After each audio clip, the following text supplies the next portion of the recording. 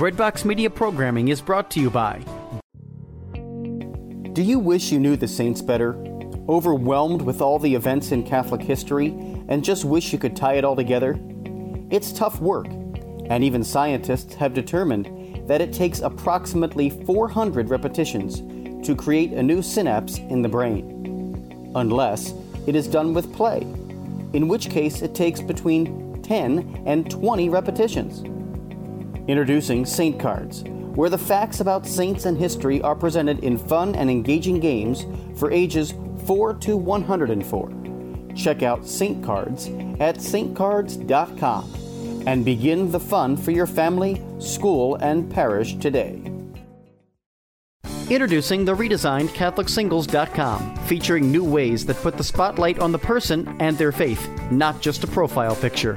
For the past 20 years, faithful Catholics have used CatholicSingles.com, and the reimagined CatholicSingles.com website is ready to help single Catholics take the next step in sharing meaningful relationships with other faithful Catholics. Remember, CatholicSingles.com for faith, fellowship, and love. What are you doing this Lent? The St. Paul Center is streaming their newest video Bible study for free, starting Ash Wednesday. Based on Scott Hahn's renowned covenantal theology, this is a study no one should miss. Invite your friends, Catholic or not. Don't miss your chance to see this premium study for free. Go to stpaulcenter.com to sign up today.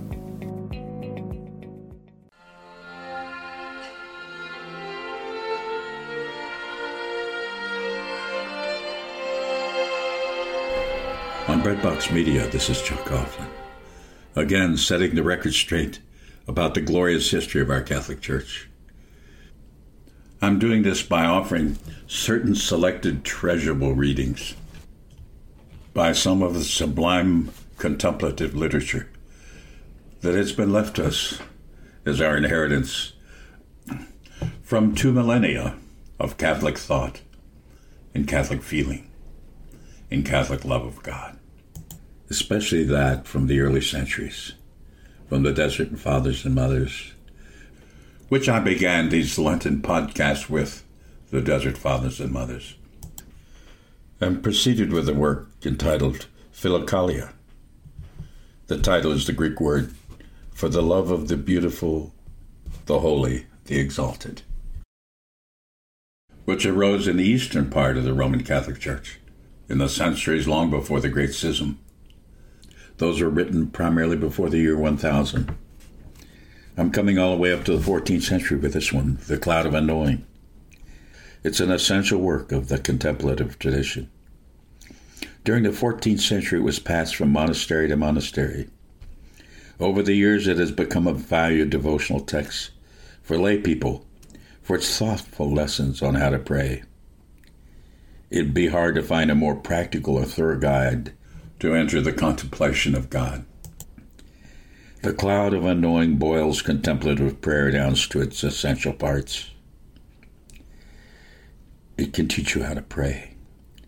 It goes past liturgy or quiet times or techniques. It takes away all that stuff. It wants to teach you how to sit with God. Even though God is hidden away, that's okay. It just offers a way to just be with God. And that's the heart of prayer. The Cloud of Unknowing presents in its purest form the case for pursuing God alone. It does so in such a simple, direct way that remains unrivaled in any other contemplative literature. It's a relatively short book comprised of 75 brief chapters. The author, who is remaining anonymous, offered an instruction for reading. We are to look at the book as a whole, straight through, and not just one part of it, for as the writer warns, looking at one part and not another may lead us into error, and the author also advises multiple readings, in the manner that the Benedictines followed for sacred readings, Lectio Divina. So I apologize to you for the dimensions of this podcast are too short for all 75 chapters. We do know the author was an English monk in the 14th century, when England was still safely Catholic. But it was a time of chaos that sparked some of the best of all known devotional classics,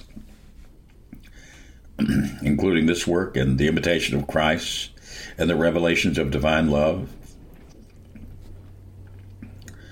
But it was a time of the plague, the 100 Years' War between England and France, and the Peasants' Revolt, and a lot of other chaos. And somehow it sparked this peace-inducing literature. The book was immediately popular, but the monk chose always to remain anonymous, and he remains anonymous today. And he writes in the form of a dialogue. His words are simple in an intimate conversational way, such as might occur at a lunch in a cafe, directed to a young person of 24, perhaps a novice. He intends that the exercise of contemplation is worth more than all other exercises, namely lifting up our hearts to God and having God alone as our aim. He says to the novice, "You are made for contemplation, and everything in the universe conspires to help you with it." Because contemplation is a sudden impulse, coming out of nowhere and flying up to God like a spark from a burning coal. If you're like I am, you found the title, The Cloud of Unknowing, intriguing. I wanted to know what he was talking about. The dark night of the soul, or what? What is this? Cloud of Unknowing. The best answer is to read what he said. This one is entitled How to Do the Work of Contemplation and Why It is the Best Work. Lift up your heart to God with a gentle stirring of love. Focus on Him alone. Want Him and not anything He's made. Think on nothing but Him. Don't let anything else run through your mind and will. Here's how. Forget what you know. Forget everything God made and everybody who exists and everything that's going on in the world until your thoughts and emotions aren't focused on or reaching toward anything. Not in a general way and not in a particular way. Let them be. For the moment, don't care about anything. This is the work of the soul that most pleases God. All the angels and saints rejoice in it, and they're always willing to help you. When you're spending your time in contemplation, they rush to your side, their power's ready. But contemplation infuriates the devil and his company. That's why they try to stop you in any way they can. Everyone on earth has been helped by contemplation in wonderful ways. You can't know how much. This spiritual exercise even lessens the pain for souls in purgatory. And no other discipline can purify your soul as deeply or make you as virtuous. But it's the easiest work of all when a soul is helped by grace to feel a pure desire. Contemplation follows. Otherwise, it's hard, nearly impossible to do. So stop hesitating. Do this work until you'll feel the delight in it. In the trying is the desire. The first time you practice contemplation, you'll only experience a darkness, like a cloud of unknowing. You won't know what this is. You'll only know that in your will, you will feel a simple reaching out to God. You must also know that this darkness and this cloud will always be between you and your God, whatever you do. They will always keep you from seeing Him clearly by the light of understanding in your intellect, and will block you from feeling Him fully in the sweetness of love in your emotions. So be sure you make your home in this darkness. Stay there as long as you can, crying out to Him over and over again because you love Him. It's the closest you can get to God here on earth, by waiting in this darkness and in this cloud. Work at this diligently as I've asked you to, and I know God's mercy will lead you there. I have a friend who discovered this work along with me, and he said that he was never able to think about God without words, that there's always words. And I talked to you about emptying yourself in order to hear God. But he said he found it very difficult to do. He's not a Catholic, he's a Protestant. And this total silent contemplation seems a bit unnatural to him. And maybe opening ourselves to spirits of all kinds, maybe some undesirable, disturbs him. He said he does not know how to quiet his mind and feel love. I pointed out to him that he and his wife share a great love for each other. And they enjoy being with each other, even if they're just sitting on the porch, looking out at the scene of their farm, and not particularly thinking anything. Just silent. But the fact that she's there, I said, can't you feel her love? Doesn't it kind of flood over you like a warm lake, so you're submerged in it? He said, yes. That's the way you can sit and be in God's presence and love God and feel his love. He was very impressed by this work. The next section is contemplation's brevity and why knowledge and imagination can't acquire it. Brother Anonymous wrote this: so you won't go down the wrong path in this work, thinking contemplation is something it's not, but I'll tell you more about it. Some people believe contemplation is time-consuming, but it's not. In fact, it takes less time than anything else you'll ever do. It's as brief as an atom, which excellent philosophers in the science of astronomy define it as the smallest particle of time. An atom's littleness makes it indivisible, nearly inconceivable, and also invaluable. On this subject it has been written, every moment of time is a gift to you, and one day you'll be asked how you spent each one. And you should be held responsible for it, because this briefest moment of time is exactly how long it takes your will, that strong architect of your soul, to desire something and to act on that desire. In an hour you experience the same number of aspirations and cravings as there are atoms in that space of time. And if you were restored by grace to the original purity of your soul, you'd be the master of every impulse. You'd never feel out of control, because your every desire would be directed toward the most desirable and highest good, who's God. God measures us and makes his divinity fit our souls, and our souls are able to take the measure of him because he created us in his image and made us worthy. He alone is complete and can fulfill our every longing. God's grace restores souls, teaches us how to comprehend him through love. He's incomprehensible to the intellect. Even angels know him by loving him. Nobody's mind is powerful enough to grasp who God is. We can only know him by experiencing his love. And listen, my friends, to these next few sentences, which I find to be most extraordinary. He writes, look, every rational creature, every person, and every angel has two main strengths, the power to know and the power to love. God made both of these, but he's not knowable through the first one. To the power of love, however, he's entirely known, because a loving soul is open to receive God's abundance. Each person loves uniquely, and God's limitlessness can fill all angels and all souls that will ever exist. His very nature makes love endless and miraculous. God will never stop loving us. Consider this truth, and if by grace you can make love your own, do. For the experience is eternal joy. Its absence is unending suffering. So take good care of your time.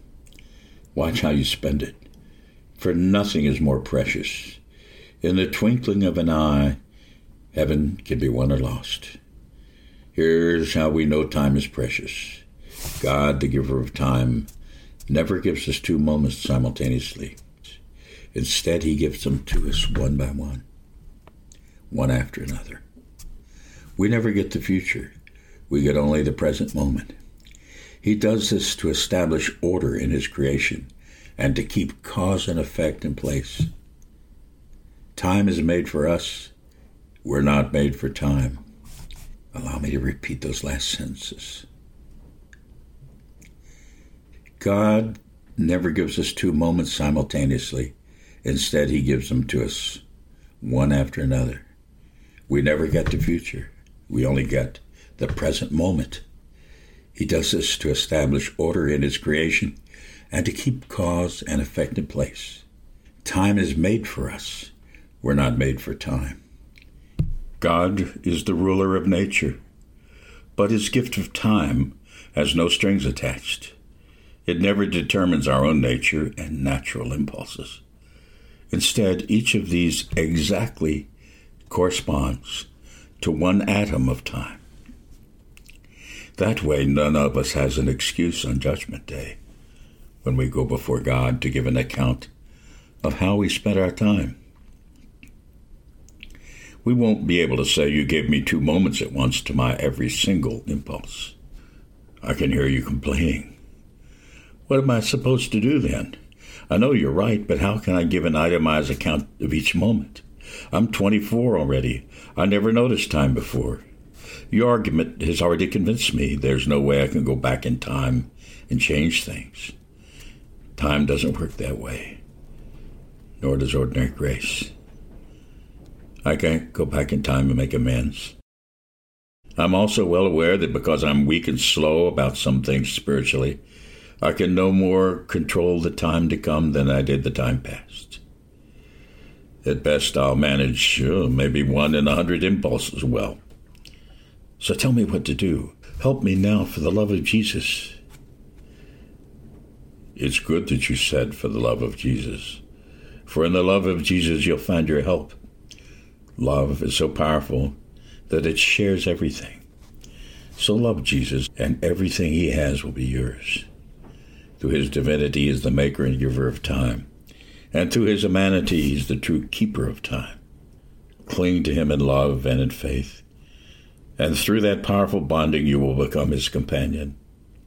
His friends will be your friends. See, this truth will comfort you and give you strength. Think clearly about what I've said, and your soul will grow. I do believe I want to warn you about one thing in particular.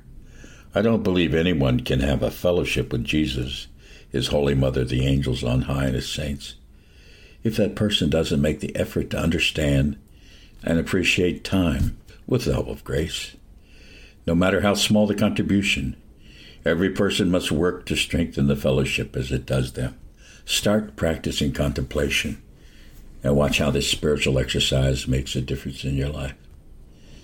When contemplation is genuine, it's nothing but a sudden impulse coming out of nowhere and flying up to God like a spark from a burning coal. It's awesome to count how many times your soul stirs that in an hour. But of these, you may have only one instant where you suddenly realize you've completely forgotten every attachment you have on earth. You'll also notice that because of our human frailty, each impulse riding to God immediately falls to earth in the form of a thought about something you've done or something that's still on your list to do. But so what? Right after that, it rises up again as fast as it did before. See how it works? Contemplation is quite different from daydreaming or a delusion or a strange superstition. These don't come from a sincere and humble blind stirring of love, but from an arrogant, curious, and over-imaginative mind. The self-important, hyper-analytical intellect must always and in every way be squashed. Stomp it underfoot if you want to do the work of contemplation with integrity. A person hearing this book read or quoted may misunderstand my point. I'm not saying that if a person thinks hard enough, or he or she will succeed in the work of contemplation. I do not want people sitting around analyzing, racking their brains, their curiosity, forcing their imagination to go entirely the wrong way. It's not natural. It's not wise for the mind, and it's not healthy for the body. These people are dangerously deluded, and it would take a miracle to save them. God, in his infinite goodness and mercy, would have to intervene, making these people stop such a wrong-minded approach and seek the counsel of experienced contemplatives. Otherwise, such erring souls could succumb to madness, frenzied fits, or the devil's lies, which lead to the profound misery of sin and eventually to the loss of body and soul for all eternity. So for the love of God, be careful in this work. Don't in any way approach contemplation with your intellect or your imagination. I'm telling you the truth. These won't help you. Leave them be, and don't try to do the work of contemplation with them. Don't get the wrong idea about my use of darkness and cloud. When I refer to this exercise as a darkness or cloud, I don't want you to imagine the darkness that you get inside your house at night when you blow out a candle. Nor do I want you to imagine a cloud crystallized from the moisture in the air. When I say darkness, I mean the absence of knowing. Whatever you don't know and whatever you've forgotten are dark to you. They're dark to you because you don't see them with your spiritual eyes. For the same reason, by a cloud, I don't mean a cloud in the sky, but a cloud of unknowing between you and God. I know you'll ask me, how do I think on God as God and who is God? And I can only answer, I don't know. Your question takes me into the very darkness and cloud of unknowing that I want you to enter. We could know so many things. Through God's grace, our mind can explore, understand, and reflect on creation, and even on God's own works. But we can't think our way to God. That's why I'm willing to abandon everything I know to love the one thing I cannot think. He can be loved, but not thought. By love, God can be embraced and held, but not by thinking. It is good sometimes to meditate on God's amazing love. It's a part of illumination and contemplation, but true contemplative work is something entirely different. Even meditating on God's love must be put down and covered with a cloud of forgetting. Show your determination next. Let that joyful stirring of love make you resolute, and in its enthusiasm, bravely step over meditation and reach up to penetrate the darkness above you. Then beat on that thick cloud of unknowing with a sharp arrow of longing, and never stop loving, no matter what comes your way. So that ends our Lenten meditation on the cloud of unknowing by an anonymous monk in the 14th century. If we allow him, this brother anonymous, will teach us that such mystery is nothing to fear. Instead, we can join him, seek the cloud of unknowing, and make our home in this darkness.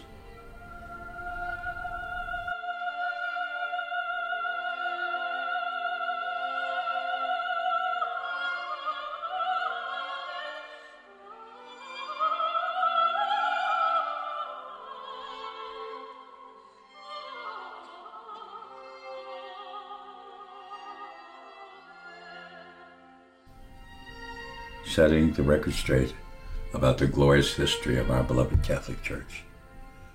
I'm Chuck Coughlin. Breadbox Media programming is brought to you by Jack Kane Ford. Find your next Ford Tough vehicle at caneford.com. CMF Curo is the country's first Catholic healthcare ministry to provide an affordable health sharing solution rooted in Catholic teaching and community. Learn more at mycatholichealthcare.com/podcast. That's mycatholichealthcare.com/podcast.